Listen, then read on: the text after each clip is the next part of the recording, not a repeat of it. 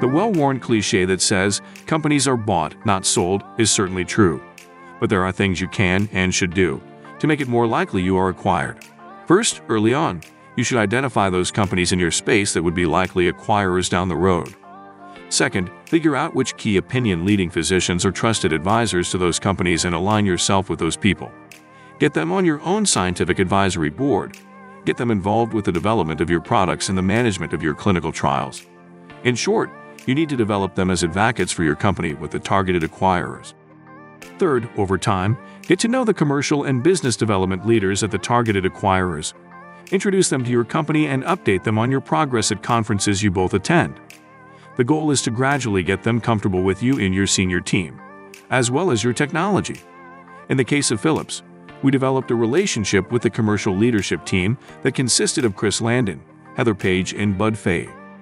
They were the people who really recognized the great fit between our companies and drove the process internally at Philips. Finally, don't run your company based upon the idea that it is going to get bought at a specific point in time. Nobody can predict when or if acquirers will act, so don't paint yourself into a corner. Welcome to MedSider Radio, where you can learn from proven medtech and healthcare thought leaders through uncut and unedited interviews. Now, here's your host, Scott Nelson.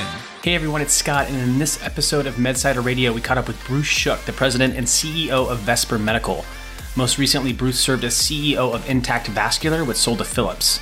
He is a medical device executive with more than 30 years of industry experience, including multiple early-stage ventures. Prior to Intact Vascular and Vesper Medical, Bruce was co-founder, director, president, and CEO of Neuronetics, a publicly traded device company that markets a non-invasive brain stimulation technology for the treatment of depression. Previously, he was co-founder, director, president, and CEO at Neuron Therapeutics, a venture-backed company developing a drug-device product for the treatment of CNS disorders. Bruce also served as president of Abiomed, where he obtained PMA approval for the first ventricular assist device. Bruce also developed cardiac pacing and anti-arrhythmia products at Cordis Corporation. He holds advanced degrees in biomedical engineering and business administration from Columbia University and the MIT Sloan School of Management. He also earned a BS degree in chemical engineering from Penn State University. Okay, so before we jump into the discussion, I wanted to mention a few things. First, I'm trying something a little different with this next series of MedSider interviews, which will be focused entirely on stories from some of the most compelling medtech and health tech startups across the globe. So here's what's different. I've asked these founders and CEOs to answer a series of questions, which I've converted to audio stories with the help of some professional voiceover artists. Think of these conversations almost like recorded fireside chats that you might find on Audible. They're short and sweet, but packed with a ton of great insights. I've never tried this before, so I'm really curious what you think. Leave a comment as a podcast review, or hit me up via email by visiting medsider.com. And if you end up leaving that review, just make sure it's 5 stars. Wink wink if you know what I mean. Okay, second, if you're into learning from proven medtech and health tech experts and want to know when the next interview goes live, head over to medsider.com. You can sign up for our totally free newsletter, which includes access to certain types of gated articles, as well as regular content updates. You can also check out our premium MedSider memberships as well, which come with some super cool benefits. Everything from clean, easy-to-read transcripts to exclusive Ask Me Anything interviews and masterclasses with some of the most experienced medtech experts in the world.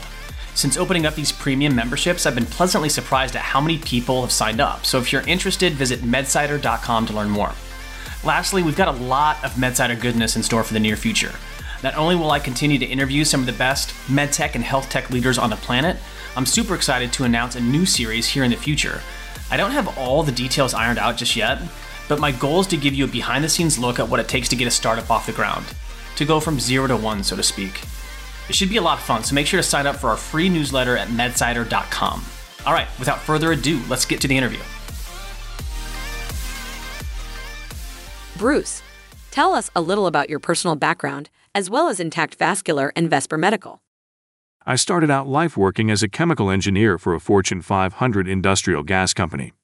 After a couple of years of that, I realized the chemical industry was boring, and life at a large company was not really for me. So, I quit a high-paying job and went to grad school where I got into biomedical engineering. I landed my first job in the medtech industry at Cordis in the 1980s when it was the number 2 pacemaker company in the world and long before it was part of J&J. It was a great intro to medtech, But after 3 years, the pacemaker division imploded and I needed to find a new opportunity. I was recruited into a tiny company in Boston called Abiomed. I was initially hired to create a clinical research and regulatory department, and I managed a clinical trial and PMA process that led to the first ever FDA-approved ventricular assist device. The product was crude in retrospect, but it was the first one, and laid the groundwork for much better technology to come. I spent 10 years at Abiomed in its early days and later became president of the business unit. I then departed to start companies of my own, which began with Neuron Therapeutics in 1998. We developed a new stroke therapy, but it failed in clinical trials, and we literally had to auction off the furniture. Undeterred, I co-founded a second company called Neuronetics with several members of the Neuron Therapeutics management team and one of the investors, Danny Sachs, from Neuron. I spent 11 years at Neuronetics, where we brought a novel brain stimulation technology called transcranial magnetic stimulation to the market for the treatment of drug-resistant depression. Neuronetics subsequently went public and is traded on NASDAQ today. After Neuronetics, I joined Intact Vascular, an early-stage startup in need of new management and a capital infusion. We developed a novel approach to vascular scaffolding at Intact called the TAC endovascular system. We conducted several large clinical trials and received 3 PMA approvals for our products in 12 months. After a successful product launch in 2019, we sold the company in September of 2020 to Philips. Along the way, we also spun out a new company called Vesper Medical, which is developing a family of venous stents designed to treat deep venous disease, a large and seriously underserved population of patients. I have managed both companies for the last 2+ years, but following the sale of Intact, I am focusing all of my efforts on Vesper.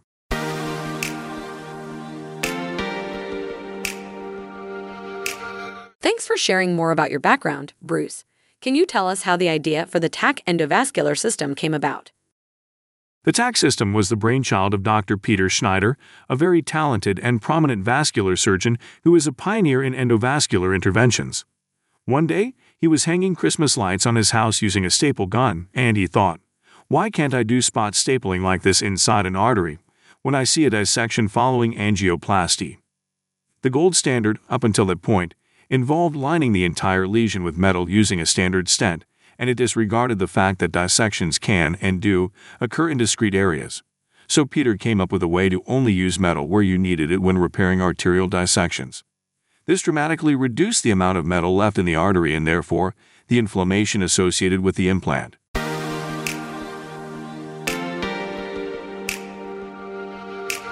Bruce, you've been involved at the ground floor with several innovative medtech companies. When it comes to designing and prototyping the alpha or beta versions of your first product, what do you think is the biggest mistake most startups make?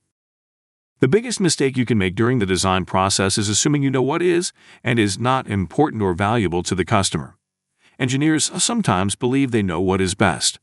Until you dive in with the customers, both clinicians and patients, you don't really know. So, do your voice of customer research at the beginning of your design process and check back in with your customers whenever you are contemplating any significant changes in direction.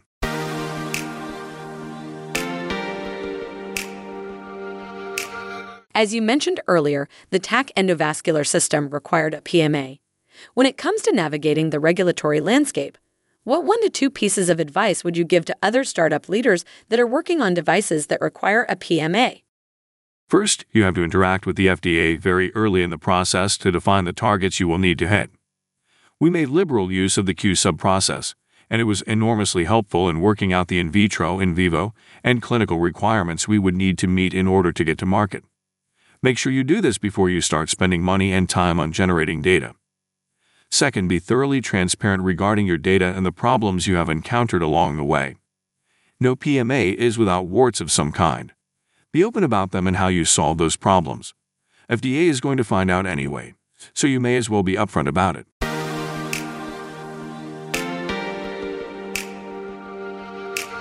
What are a few of the most important lessons you learned when developing the coverage and reimbursement strategy for the TAC endovascular system? We were fortunate in that CPT codes and reimbursement for vascular scaffolding were already in place before we developed the TAC system.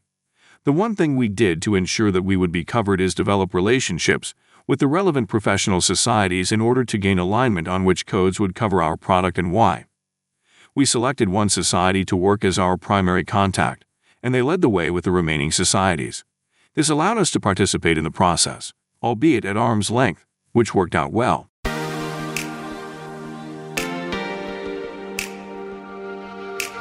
Bruce, you've been successful in raising capital for multiple early-stage medtech companies. What is the most important piece of advice you'd give to other entrepreneurs that are trying to do the same thing? First, raising money is all about storytelling, and you need a very good story to succeed. Before you stand in front of potential investors, you must assemble a complete story that covers all the concerns investors are going to have. The topics range from targeted markets to product design to reimbursement to clinical performance to IP and so forth. Each key area needs to be addressed effectively, but briefly within your pitch.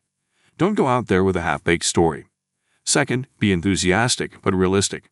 You have to exude excitement to succeed, but you also have to acknowledge there will be challenges and unknowns. This is a careful balance that is the product of thinking through coherent answers to difficult questions in advance.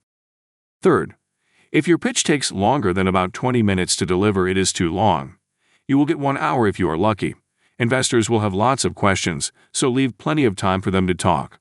If they don't get to talk, you are not walking out of there with cash.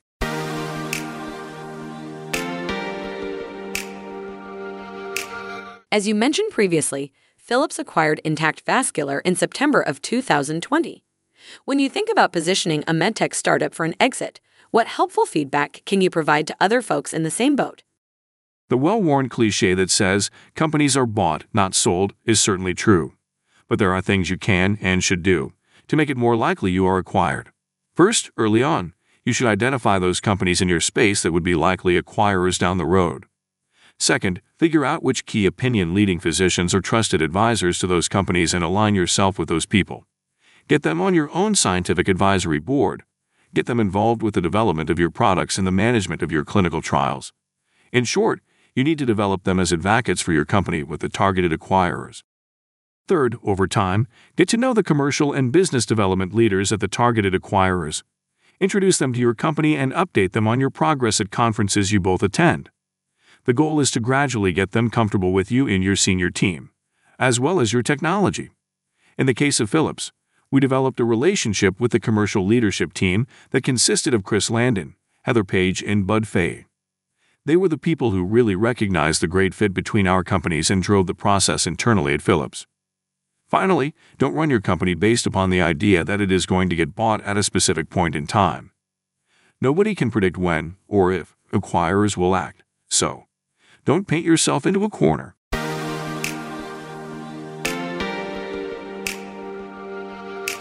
What's next for you, Bruce? What are you most excited about over the next few years?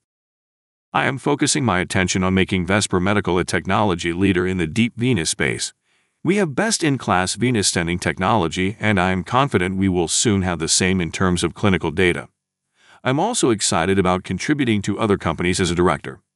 I'm very enthusiastic about helping Neuronetics expand and accelerate its brain stimulation business, and helping Devero Medical pioneer its truly novel thrombectomy technology.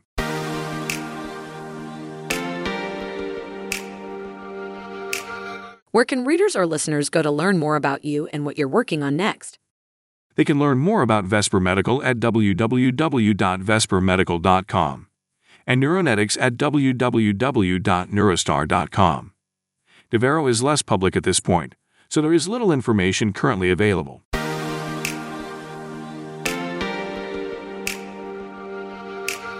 Okay, Bruce, let's transition to some fun, rapid-fire questions. For someone that is starting their entrepreneurial journey in the medtech or healthcare space, what's the most critical thing they should know? That's easy. Make sure you are solving important problems.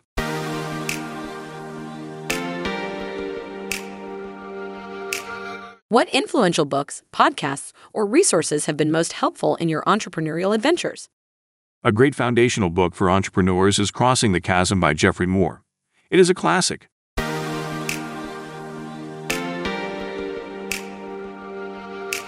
Are there any medtech or healthcare entrepreneurs that you find particularly inspiring?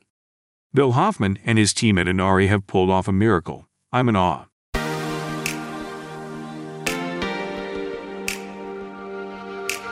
If you had to teach a class on one thing, what would the topic be? Why you should make giving back to a world that desperately needs it a lifelong priority.